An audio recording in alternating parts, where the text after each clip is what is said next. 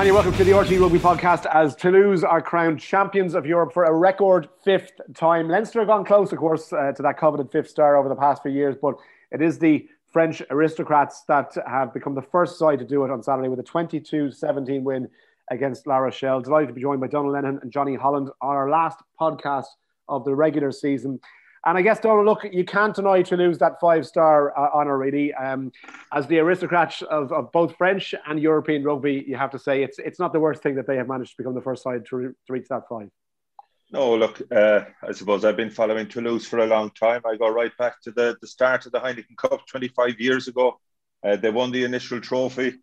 I was there in the Stade Ernest Vallon when they put 60 points on Munster about 2 years later, and I remember going into that dressing room thinking, oh my God, like this European Cup, no Irish side will ever have a chance. And you know, within 3 years, Munster were beating Toulouse down in Bordeaux in a famous semi-final. Obviously, the Irish provinces eventually got hold with the challenge of Europe. But Toulouse, I suppose, they've been ever present, albeit it was 11 years since they won the Heineken Cup. I was actually at the last final they were in 2010. The ERC was celebrating 15 years of European rugby at that stage. So we had a fantastic weekend in Paris. I was part of a selection group that picked the team of the first 15 years. O'Gara got the player of the first 15 years. It was a bit poignant, actually. I remember, looking at the final. It was Biarritz and Toulouse in the Stade de France, and I remember Anthony Foley had been selected as number 8 wow. on that and that first 15 years of European rugby. And I remember having a good few points with Axel at the match and after the match. At the conclusion of the game, Anton Dupont, we saw he got the Anthony Foley player of the tournament. So it was a bit poignant, looking back on that. And you have to say Dupont thoroughly deserving of his honour. But as tends to happen in finals, and especially all French affairs, it really wasn't a great affair. It was, disappointing in some respects, but I'm sure Toulouse won't be worried about that when they got back to the famous square in the middle of Toulouse and late on Saturday night. Yeah, I'm sure they won't, Johnny. Morning. But just to pick up what McDonald has just mentioned there, finals are funny in ways, aren't they? Because you build all season through a cracking tournament of which we've seen brilliant games of rugby, fantastic tries, right across from the start through the group stages and the quarterfinals and knockout stages as well. And you get to the final, and ultimately you're left with two teams who are desperate to win it. And that desperation sometimes leads to what we got on Saturday, which is a bit of a touchy, nervy, edgy affair. And the best rugby sometimes falls by the wayside as a consequence. Yeah, it does. And I was kind of looking over the past finals last week, just the results and finalists themselves, and if you look at it, they're always the powerhouses of that year. Like, they're always the big packs. This year obviously French rugby has gone very well. You get two big packs going at it, and it ends up being a stalemate, I suppose. The power matches the power, and that's where we probably see the likes of Munster at the moment aren't matching that power, and they fall out of that tournament a little bit early. So then you get the two most powerful sides that have a bit of flair in their backline alongside it, or a good control at halfback, and they nearly match each other for control, match each other for power. And I'd love to say that the final was a matching of power, but I think it was a matching of errors for the first 25, 30 minutes at least, until we saw that red card. And, you're looking at it, and I find it hard as well. If I ever miss the Cork-On game and I'm trying to look back, or even when I'm trying to look back anyway, and I'm analysing it not on the pitch, you try to remember what the conditions are like, because you'll take a different approach to how you analyse it. Same thing when you're watching on TV. I think it's very easy to kind of go, they're playing brutal rugby and why isn't he holding on to that one? But then Sam Warburton comes on to the commentary and kind of describes the conditions pitch side and how hard it is to hold on to the ball, and you kind of have to realise that as well. But these are the best teams in Europe at the time, and you do expect them to do a little bit more. It was nearly I was writing notes as I watched the game, and it was kind of like, mistake, turnover, two phases, mistake, turnover, and it was shocking to watch in the first 25 minutes. But at the same time, I suppose it brought the excitement. At least it came to a crescendo at the end, and you had Intermac nearly running away for his life, trying to get the ball off the pitch. So there was excitement, there was a red card. It didn't ruin the game, but it was a massive talking point. I think credit to La Rochelle, they really stood up with Bottier off the pitch. But I think there was probably an error in hindsight in selecting him as well, because Do you think he wasn't fit, Johnny? Do you think he wasn't fit? Do you think that they should have left him out? And I'm asking this in the context of the season that he has had, how important he's been for La Rochelle. Just this far, he's been a huge player for them. Do you think it was a mistake to pick him? I think there's a lot of experience in John O'Gibbs, and obviously Raj is becoming much more experienced now, and they know their team inside out. And obviously he is that focal point for them in the midfield. You know, like he's a physicality to the game, so it's very easy for me to say he was undercooked and 2 weeks is too long out of the game in hindsight. But I think if you're looking at that and he's presenting at training ready to go-ish, I think you strap that ankle and you try to get him on with it, because we've seen that a load of times before, and fellas get through it. And, you know, Raj would have said in an interview that I heard during the week that his timing was out and he hit him high and he accepted it for what it was, which is very honest of him to say that there was possibly a management issue in that as well. But, like, to be honest, I think a guy like him to La Rochelle, you select him and you hope for the best. It didn't go their way. That's the way it happens, you know. So I wouldn't go back and not select him based on that. I'd say to select him again if you had your choice again, you know. You'd probably select him again, Donald, or probably say, would you ever calm down and not absolutely stuff Maxime Medard and nearly take his head off? That'd be the instructions you'd say give to him. Well, that's the way he plays. I mean, he's an unbelievable player. He's played in the back row for Fiji. He's so brilliant over the ball. It's like having two players in one.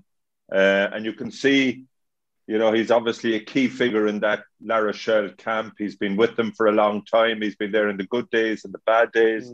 And sport is littered with selection decisions that, with the benefit of hindsight, you may not have made. But that's the beauty of sport. You're sitting there on the Thursday, the Friday.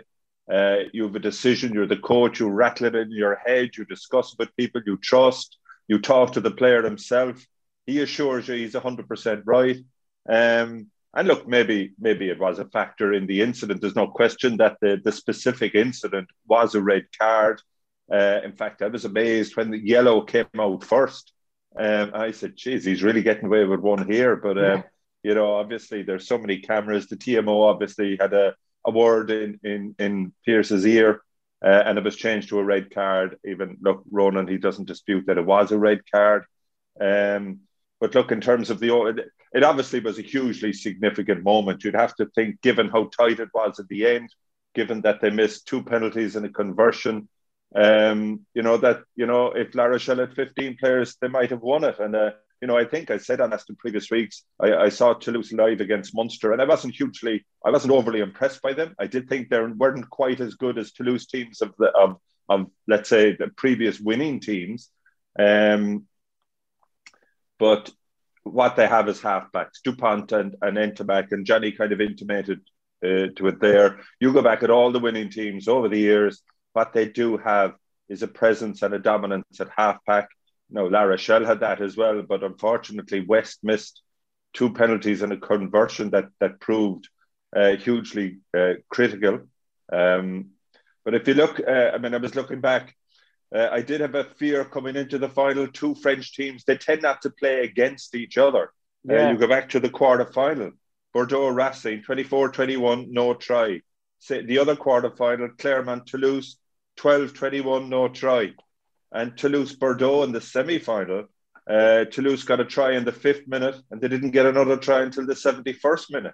So they tend to be sort of slugfests of games, which is a bit disappointing.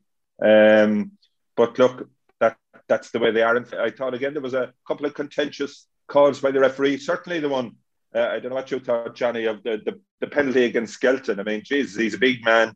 The one with Medard, I mean, the kick, you're entitled to stand your ground. You don't have to get out of the way of somebody running in your line of path. But he didn't veer. He didn't stick out his shoulder. And I thought that penalty was crucial at a crucial time in the game. This was Ntamack's chip over the top and Skelton standing his ground, and he ran into him and dived like a football player. I thought that was horrendous. Yeah, that's the one. You have it in one. Yeah, Johnny, I mean, what did you make of that? I thought, what are we at here? I mean, if a guy can't even stand his ground anymore without someone throwing himself into him, like, I don't know, like Neymar on a football pitch. Anyway, what did you make of it? Penalty to be out half every time. Yeah, you would say that. No, I do think, like, when I look back at it, I didn't see the incident when it was live because he was playing advantage from another penalty. So they were going to get a penalty regardless, just not in as advantageous a position, I would think. And then when I saw it, Will Skelton, it was a real basketball move, like, made the first step and then stood there really like a statue, like a hard man to get around. But I think, you could do better to get around him. But, the The one thing I was thinking of when you said it was a massive letdown was Cheslin Colby, like obviously won the World Cup, was unbelievable in the World Cup, and all the excitement is around him in Europe as well. And I think he made a comment during the week that he was more nervous about this because he really wanted to win the European competition. And I was kind of just watching him all game to see when he was going to break free, and he didn't really break free. And I think I saw possibly I was looking at it too closely, but there was one stage, I can't remember what mistake he made or the ball just didn't get to him, and it looked like it was just frustration. He just wanted to be let out of the traps, you know, and it just looked like a game that he wasn't going to get away from anyone. And I think that kind of nearly summed it up for me. There was frustration in the way that the rugby was played, but obviously they got away with it in the end. They took their win. You'd see him on the shoulders of someone else lifting the cup, and they're all delighted afterwards. But I think finals are like that, like if you come out the other side of it, you just kind of have to park it easier than what you would in another game, and you go off and celebrate Joe Takori with the corner flag, and you do mad things. But I think finals are massively frustrating games, no matter what side of the game you come out of it. I think when you win it, you just kind of park it a little bit easier, you know. Yeah, absolutely. And I know Ronan O'Gara has spoken on news talk of how frustrating he found, I guess, the game itself, Donald. And equally, you know, I was thinking to myself, do we just have to allow for 2-hour matches from now on? The referees and the TMOs and the assistant referees were just having conferences that lasted minute upon minute upon minute. I think Wayne Barnes interjected every 10 seconds into the game into Luke Pearce's ear.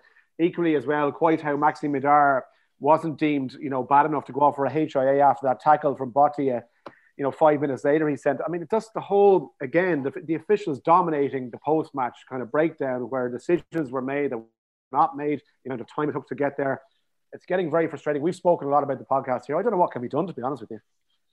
Yeah, but look, again, it comes back to all the protocols surrounding the officials now. And you see, there's so many officials involved in it.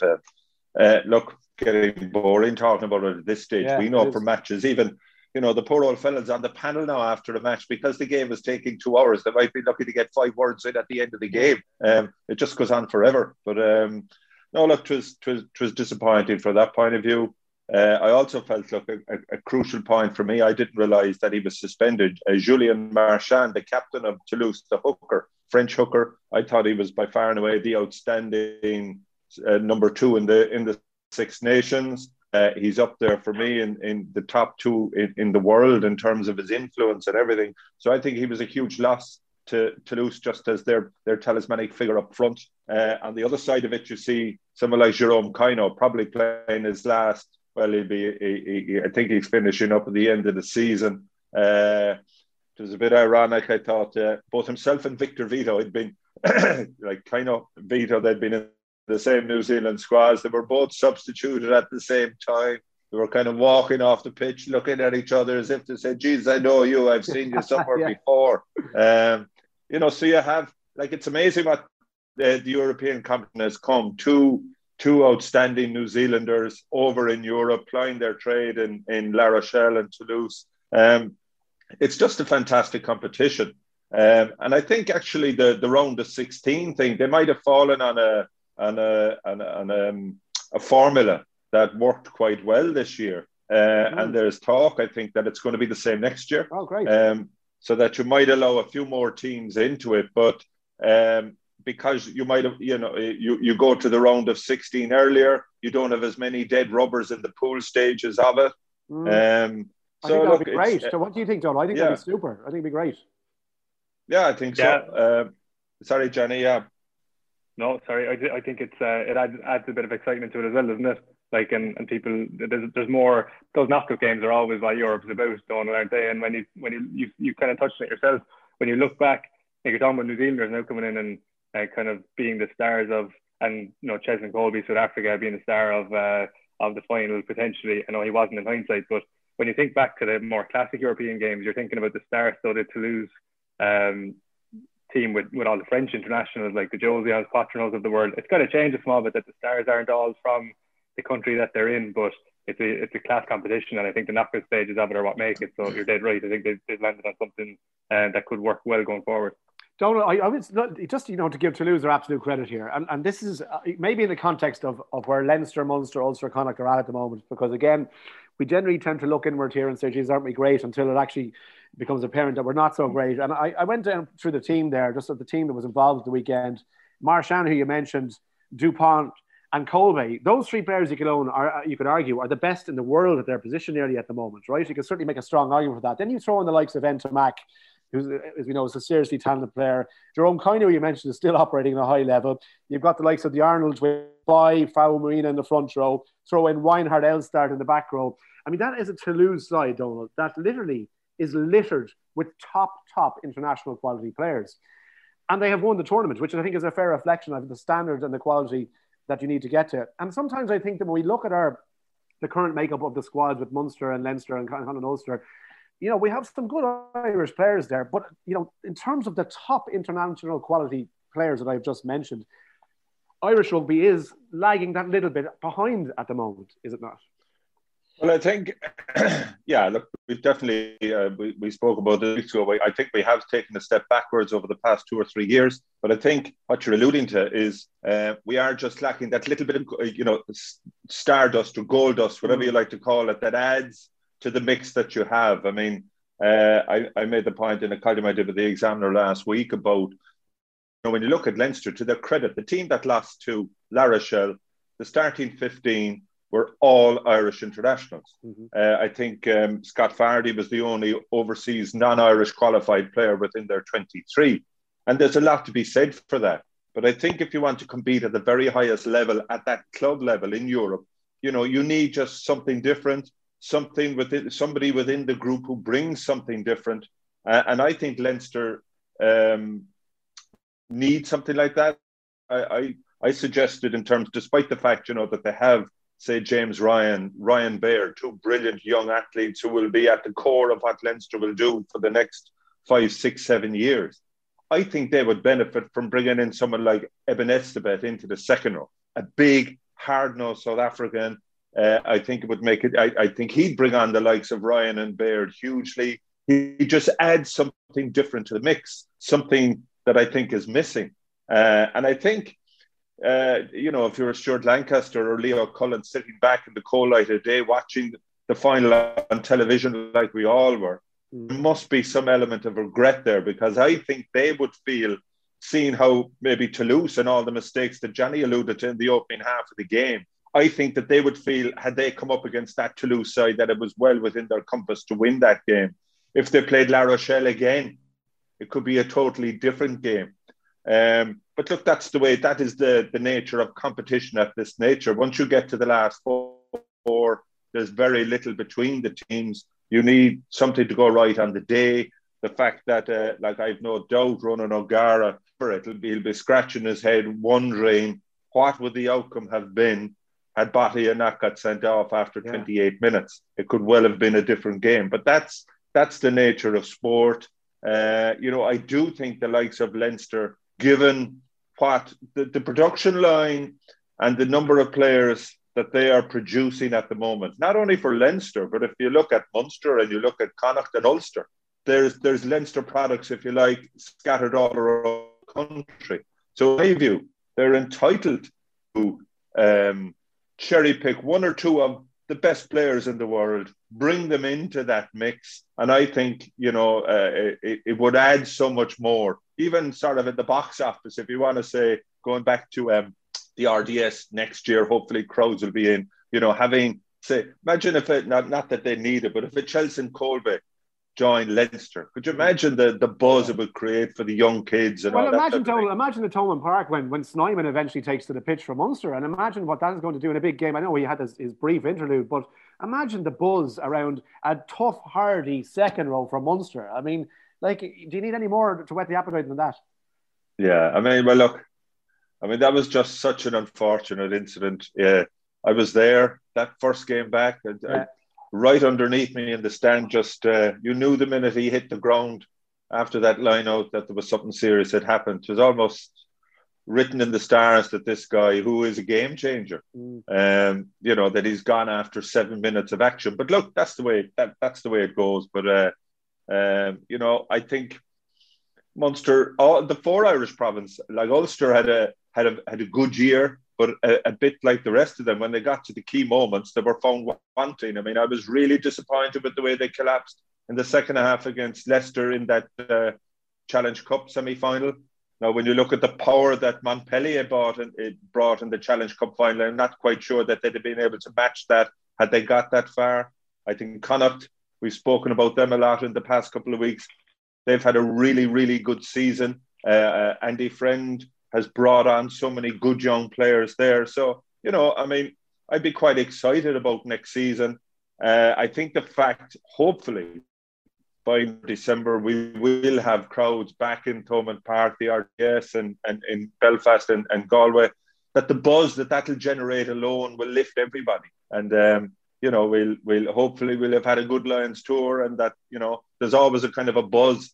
A good Lions tour, finishing as it does in the start of August, kind of puts everybody kind of on their toes, looking forward to a new season again. Yeah. So, despite the fact that we're coming to the end of the year, we still have a lot of rugby ahead of us. We do, and the fact that the Lions tour, Donald, is in South Africa, and Johnny, you can pick up on this one here, and the 4 South African sides are going to be joining the New Look Pro 16 next year. We're going to have all these South African brilliant players involved regularly, week in, week out, with the Irish provinces, with the Celtic League provinces. It's going to add to a huge amount of excitement. And I, for one, I can't wait for it, first of all, but it's badly, badly needed for a domestic league. Yeah, it is. I've been watching some of the South African sides. If I'm honest, I've been a bit disappointed by some of the quality of the play. Now, we know physically they're absolutely massive, but I think they're lacking. When you consider, I think South Africa at the moment, there's over 250 South African players playing professional rugby overseas at the moment. You take that amount of players out of your domestic game, wow. It's bound to have an impact on the quality that you've left at home. But I think what will happen, and I know this is Rassie Erasmus's long-term plan, by getting involved in Europe, the next stage of Pro 14 is that those South African provinces, at least 1 or 2 of them, will qualify for the Heineken Cup. So therefore, his long-term view is to get the South Africans that are overseas, get the best of them back in South Africa. That's going to lift the quality of those teams. And overall, I think, we have the potential both on Pro 16 and on the European Cup to have 2 brilliant tournaments. The biggest factor in terms of the introduction of the South African teams next season, there's 2 elements. Number 1 is increased physicality, which I think we're all agreed that our Irish teams, our Irish provinces need to be exposed to that more, because our provinces are the bullies in the Pro 14. And then we go into the knockout stage of Europe and we're on the receiving end of it. So I think the South Africans will give us more exposure there, as long as our frontline players are playing against them every second week. Yeah. The second thing that will be a major factor is just the actual, the conditions that you're playing in. Playing down in South Africa in January, February, and if you're in Loftus Versfeld in Pretoria, if you're in Ellis Park, in Johannesburg, it's completely different to what you'll have experienced. Then you have the weather factor. I mean, some of the games will be played in 28, 30 degrees. I saw a comment there by Jacques Nienaber. He was talking, it was one of the Pro 14 games over Christmas, where he could see the Irish players shaking in the cold. And he was, oh my God, he says, what are our fellas going to be like when they have to go up to the sports ground in Galway on a Saturday night in January or February. So you have that element that will come into it as well. But I think that's brilliant. It'll add to the mix. It'll give us something different, because let's be honest, some of the games in the Pro 14 have been awesome. Yeah, exactly. And I tell you, you're going to have a lot of South African lads going to their doctors looking for sick notes in January, coming to the sports ground, calling Johnny Hull. But look, Well, I tell you one thing, Hugh, we won't be taking any sick notes when it comes to, if we're invited to South Africa to any match, available, ready to travel, sick notes. The problem is our end is going to be get us to try to come back. Sorry, lads, we're not coming back. We're staying down here. Johnny, I mean, look, it is going to be great for the competition, and I hope that the South African sides give us the quality of competition that we need, that has been missing so far. And with the players that they have, albeit Donald said, look, the quality hasn't been great from what we've seen, I think we have to give them a pass this season because of COVID and because of the lack of game time, and I guess they just haven't really had much match practice really. That next year they'll hit the ground running, and we're going to have a really good season ahead. Yeah, hopefully. Like, it definitely adds a different dynamic, and Donald touched on a lot of it there, where you're going into physical games and you're just not ready for it because you're dominating, I suppose, squads in Wales and Scotland that they're not able to play their frontline players not as often as what Irish squads do, but the Irish squads are probably bigger, and they just can't compete, I suppose. So it's very good for the Irish provinces. I suppose it's good for the league in general, just to freshen things up a small bit. And I know when, you know, I had retired and I was looking at this South African trip, and you're kind of going, how lucky are they? Like, you know, it's just kind of after breaking up your year. And, you know, it's not about, people will be listening kind of saying, these are professional players, like, go and play a game and get on with it. But at the same time, I think it's a long season. It's very tough. And the fellas who get to go to South Africa, you know, I know that first year they stayed for a week in between the two matches, and, you know, it was like a mini Lions tour, and the fact that they got to go to the zoos and do a couple of things that they wouldn't be doing at home in the sun, it just breaks up your whole winter. Like, and, you know, you said about going to the sports ground in January and February. I'd much prefer to be going to South Africa, you know. So I think it adds a dynamic away from the rugby itself. It adds a dynamic in terms of squad and getting them together. It's not very nice when you're the one left at home, by the way. I was left at home for an Italian trip when the two Italian teams were back to back a couple of years back. Can I just tell you, sorry, Johnny, just to interlude there, when you go to Africa, you don't go to the zoo, you go on safari. You see the real thing. Nothing behind bars. Well, as long as the Irish lads don't do a Scott Baldwin on and put their hand in through the lion cage and get their bloody fingers taken off of the thing, as long as they're. But no, look, it'll add a whole new dimension to everything as well, which I think it'll be great. I love to just, before we finish up, guys, I love to throw these bombs into the mixing at very late notice and just get your reaction to things. So I asked both of you just before we came on air to pick a couple of younger players that you'd like to see maybe take the step up to senior level next year in the provinces. It can be any province, any player that you'd like to see become a more permanent fixture when we come to the crunch and big important games. Who would you like to see take that step up? Donald, I'll ask you first. Is there anybody in either kind of the younger statesmen in any of the provinces that you think, yeah, this kid, I'd love to see a bit more of him next year? Yeah, well, to be fair to you, you always give us at least 2 minutes notice before you throw those bombshells. So in that 2 minutes, well, look, in the Munster context, I think Munster, given the way the game is going, they're crying out for an out-and-out 7. You know, you've been started playing a 6.5 at 7. Peter O'Mahony's played a lot there this year. Jack O'Donoghue's had a great year. Jack O'Sullivan has played at 7. To me, they're all kind of 6.5s. John Hodnett is a fantastic young player from West Cork, playing with UCC. Was on that Irish 20 side that won the Grand Slam a couple of years ago. Unfortunately, just when he was sort of feeling his way, he played in a couple of the Pro 14 games, got man of the match in one of them, I remember, and was outstanding. He's been out for the whole season. Really like to, if he can come back and play at the level that he was at, and now he's had another, say, 9 months of conditioning, I think he's going to be well worth following. In Leinster, I think that there's a battle happening at hooker brewing down the road. Ronan Kelleher obviously is the young incumbent there, but Sheehan, the hooker, former, I saw him play for Trinity on a number of occasions. Every time he plays for Leinster, he seems to score a try. He's tall for a hooker. He's 6'2" or 6'3", but he just seems to add something different. He has there's going to be a battle going on between himself and Kelleher for that number 2 shirt in Leinster over the next number of years.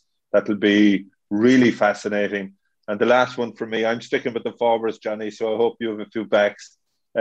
Obviously, again, from a second row perspective, Thomas Ahern is a player, I think, massive athleticism, 6'9". Again, unfortunately, I think he got injured at the wrong time. Would have got a couple of games for Munster in this phase of the Pro 14 season. But the fact that, he could learn so much from the Snymans of this world, he brings something different. He's just, we know he's played in the back 3 until he was 17 years of age. Again, we saw him play for Ireland at Irish under-20 level. And just his ability to offload, all the primary functions of a second row he can do. I mean, he's obviously a very productive line-out operator. He's a good scrummager. But the things that he adds, it's the X-factor things that he adds, I think, could make him a special player. And I look forward to seeing how he's going to develop next season. Lovely. So we have Tom Ahern, John Hodnett, and then the battle at hooker as well between Sheehan and Kelleher for Leinster. And hopefully we'll see at least some or not all 3 of those get a big push for next season. Johnny, who are you excited about seeing potentially next year? I think there's actually excitement on two levels. I think the group that are just below international level, I think you've got a load of these guys who are waiting to step up, and that's an exciting one in itself. But if you look past those and go to the level that are maybe looking to get some, league experience or more league experience, I think there's a good chunk in there as well. Like I look at Connor Fitz in Connacht, and he played really well the last day. I think he's played quite well the last couple of weeks, but I'd love to see him now step up into more and more big games, because I want to really see what he's worth. Like he was in Munster when I was there, and obviously his brother Stephen retired during the week last week maybe. So there's a lot of rugby in their family, and I just want to see how far he can push his career, because he's an exciting player. Very kind of just kind of goes under the radar small, but he's got all the skills, and he wasn't afraid to back himself either, and kind of taking his try against Munster. So there's that. But similarly, there's an out half in Munster, Jack Crowley. He's been with Con with us. Yes. So I'm slightly biased. I'm delighted you said him. I think he's brilliant. Go on, yeah. He's absolutely brilliant. And I think he's got all the attributes. We just need to see it all in one now and come out in games and control the game like he can, and like you've seen him do it at underage level. But I think it's just going to take games. Like, I look at these fellas and I go, how are they getting games at their age? Like, we didn't get it. Maybe we weren't good enough, but it was like, they're getting a lot of exposure to it, and there's already massive excitement around Jack. So I hope he can get more games. I know there's a battle there. You nearly see Joey as a signing with the fact he's back from injury, and I know we're all excited enough about that. Then you've got Ben Healy, and you're looking at where can we squeeze these three out halves into one position. But I think given some game time, he's got a lot of attributes that we'd like to see getting at the game line and all that. Alex Kindellan's another guy, massive excitement around him in Munster. But likewise over, I think Connacht are doing so well with their, like, we're used to Leinster having all these players coming through. I think Ulster actually do develop players quite young. You look at Ethan McElroy on the wing. They do have very exciting players, but if you look at the two lads that played and stepped up against Munster last week, Niall Murray and Cian Prendergast, physicality from them in the second half when Munster actually just couldn't find a breakthrough with all their stars in their team. They just couldn't get through. I know the weather might have changed or whatever happened, but like, they couldn't break through that physicality, and some of these young guys actually stepped up quite well. So like, I think there's a bit of excitement around Connacht, and the fact that they're kind of gliding in again under that radar. Tom Daly possibly could be involved in the summer. Do you know these kind of fellas? Alex Hutton, could he be involved in the summer? There's guys that they're probably excited about getting onto an international scene. As Donald says, in that Lions year, you get all the excitement of that and seeing what the top guys do. And then all of a sudden you just get these kind of bolters into the international side, and you'd hope that they can bring a little bit of excitement there as well. But from the younger side, I think from a Munster point of view, Tom Ahern, Donald, like you said, Alex Kindellan, Jack Crowley, there's loads. Niall Murray, Cian Prendergast. I'd be looking at those guys. Connor Fitz, they're all exciting me quite a bit in the international and the Interpro series. I want to see more of them in the possibly getting into Europe and just getting more game time in the league as well. Okay, brilliant.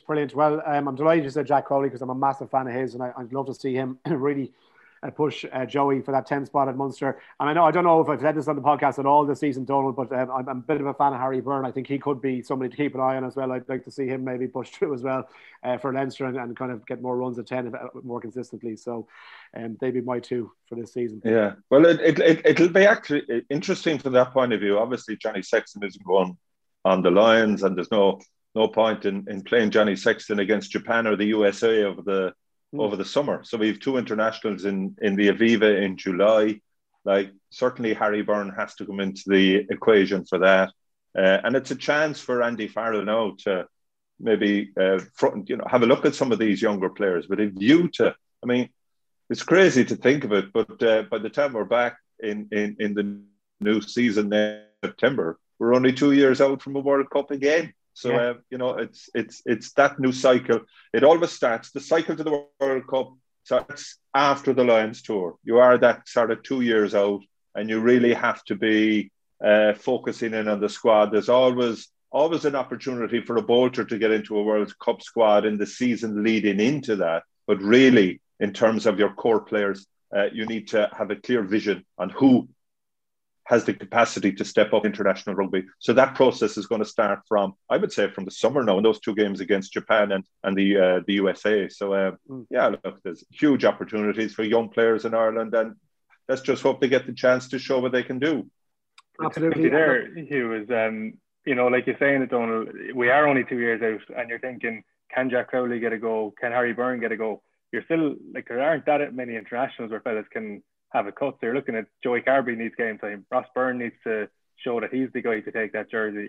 So you kind of we think about this very excitedly, and we kind of go, can they get international caps? Can they get more game time? And then all of a sudden you're going, well, Joey needs games, definitely. Ross, I'm sure, wouldn't be saying, oh, leave me off because I've had a few, So like, it actually is very difficult to blend that, and you might get one. I think that's when the announcement of the squad is actually, I wouldn't say it's a letdown, but like, you have to look at it pragmatically from the coach's point of view. They need a load of other guys to get game time while the Lions are away as well. Like, Ryan Baird needs a load of game time, even though he's had a lot. He'll grow into that. Like, you're nearly talking about, he's not a World Cup bolter, like, but he's the kind of guy that could nail on a starting spot by the time the World Cup comes around, So they're the kind of guys that you are thinking about. Maybe a Tom Daly will get in, maybe Alex Wootton will get in, Harry Byrne possibly, but the amount of players that are actually looking for that game time, it becomes very, very difficult to know who to back for 2 years' time, Yeah, I should say as well that Wes, when Wes couldn't be on the podcast this morning, he did send me the name of 4 young Munster lads to keep out for next season. But look, we'll come back to that. Another time. Sorry, he couldn't be here. Look, my thanks to Donal and to Johnny for today and for all season long as well, to Bernard and to Wes who couldn't make the podcast this week.